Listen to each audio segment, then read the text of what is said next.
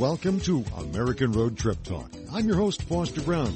During the last 5 years, I've interviewed dozens of people behind the articles in the American Road magazine. But this time around, my subject has to do with one of our regular columns, on the Yellowstone Trail. Through a happy coincidence, I made the acquaintance of a delightful Wisconsin couple, John and Ann Ridge, who specialize in the history of the Yellowstone Trail. Their story was so fascinating, I decided to keep the whole thing, but also to divide it up into 3 parts to make it a little easier to listen to. In this first part of our 3-part series on the Yellowstone Trail, John and Ann take us through the unique history of one of America's great transcontinental highways that developed in the early 1900s. It's a fascinating story that began in the middle of the country and then worked its way west and east. The history of the Yellowstone Trail is interwoven with the development of interconnecting roads, spurred on by a marvelous new machine, the personal car. Here is part 1 of our interview with John and Ann Ridge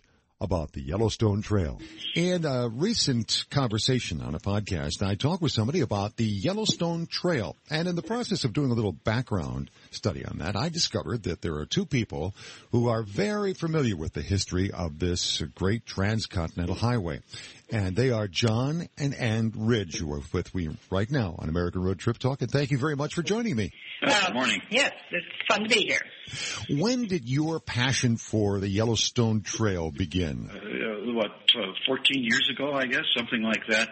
We retired, and we remembered a comment that my father had made about this strange road that was marked with yellow stones rather than signs. Of course, being young, I didn't pay much attention to it, but it all came back to me, and we wondered what on earth that was. We got the impression that it was Highway 12, which it was right near our home here in Wisconsin, and we followed it out west, and we were way off the trail because we didn't really know where it was. Stopped at Historical Society in Helena, Montana, found the publication of the association, and it was so interesting reading that we got hooked on it and have been since.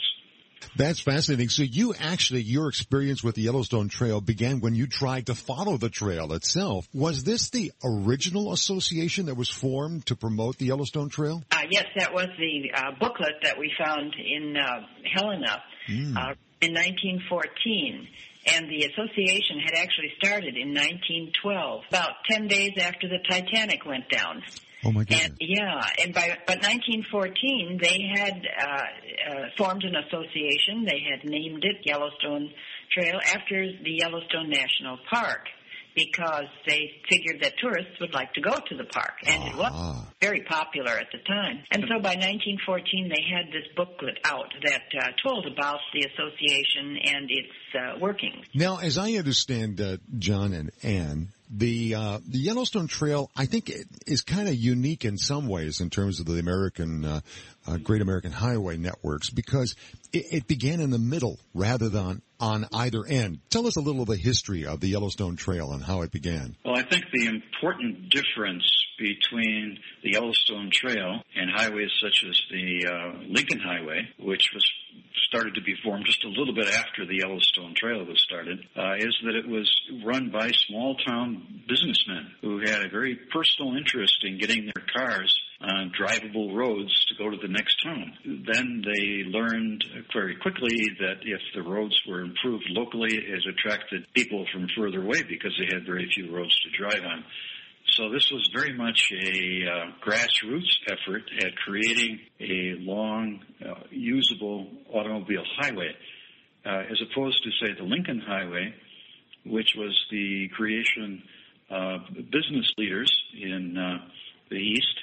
Well, of course, they called themselves Middle West, and we see as East.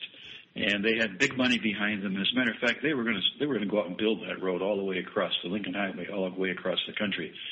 That fantasy did not last long, and then they began to behave very much as the Yellowstone Trail Association did, in that they relied upon inexpensive local memberships to support their activities.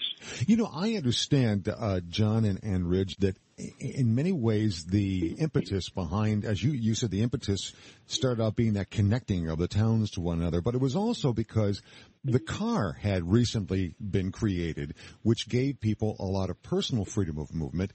But up until this point, most of the money, most of the logistics for connecting places depended on railroads. And this was now the car's time. Yeah, I think that's a common history and understood by your listeners. Little towns, we're in Wisconsin, and we're surrounded by little towns. They had as many as 8 trains a day. You could order something from Sears Roebuck one day, and it would arrive like 36 hours later. It was just amazing. So, yes, the government was very interested in trains, and trains were, surprisingly, railroad companies were supportive of the building of roads out in the West, because farmers then could get their products to the railhead a lot faster and better roads. So the train companies just never foresaw the day that the automobile would supersede the train. or the horse and buggy people either. But fortunately, I guess for the rest of us, this personal means of conveyance certainly became the predominant way of getting around. When the organizations began to get together, what kind of challenges did they face in terms of connecting what may have been very good roads in some places to some not so good roads? I mean, how do they get a consistency in the way that people could move from one place to another? The members went to their own county boards, and county by county, they persuaded the county boards to, if they're going to build a road or improve a road, connect it to the road coming in from the next county. Don't build roads like spider webs, but connect them. And then the roads that were lesser than that would eventually be built. But you need to have connecting roads. There's a story that when the Yellowstone Trail Association was very first forming, way back in 1912, in the middle of South Dakota, one of the boosters marched into his county board with $500, and he plunked it down on the table, and he said, "Now build that blankety road." And when if you build it between Ipswich and Aberdeen, 26 miles, I will give you another $500.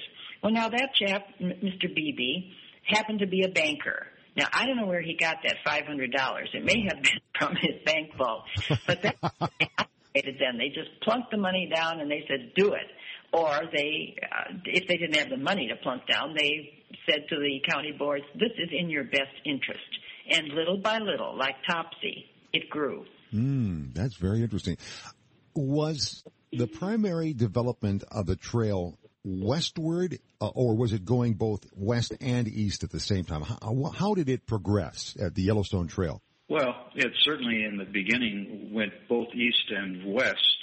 But actually, the first extension was to the west when a nearby town invited them Mobridge, invited them to the residents of Aberdeen and Ipswich to visit Mobridge and help them create a better road through their area. But then it went both east and west as they were able to make contacts. Certainly their major goal was to get to the Yellowstone National Park because that was their namesake, and that would attract tourists along their route. Sure. Because the route would go to the Yellowstone National Park. I hope that you enjoyed part 1 of our 3-part series on the Yellowstone Trail with John and Ann Ridge. In our next podcast, they will reveal more of the story behind the development of the trail and how it created communities and its push toward the Atlantic coast. If you like these podcasts, we know you'll love the digital edition of our magazine.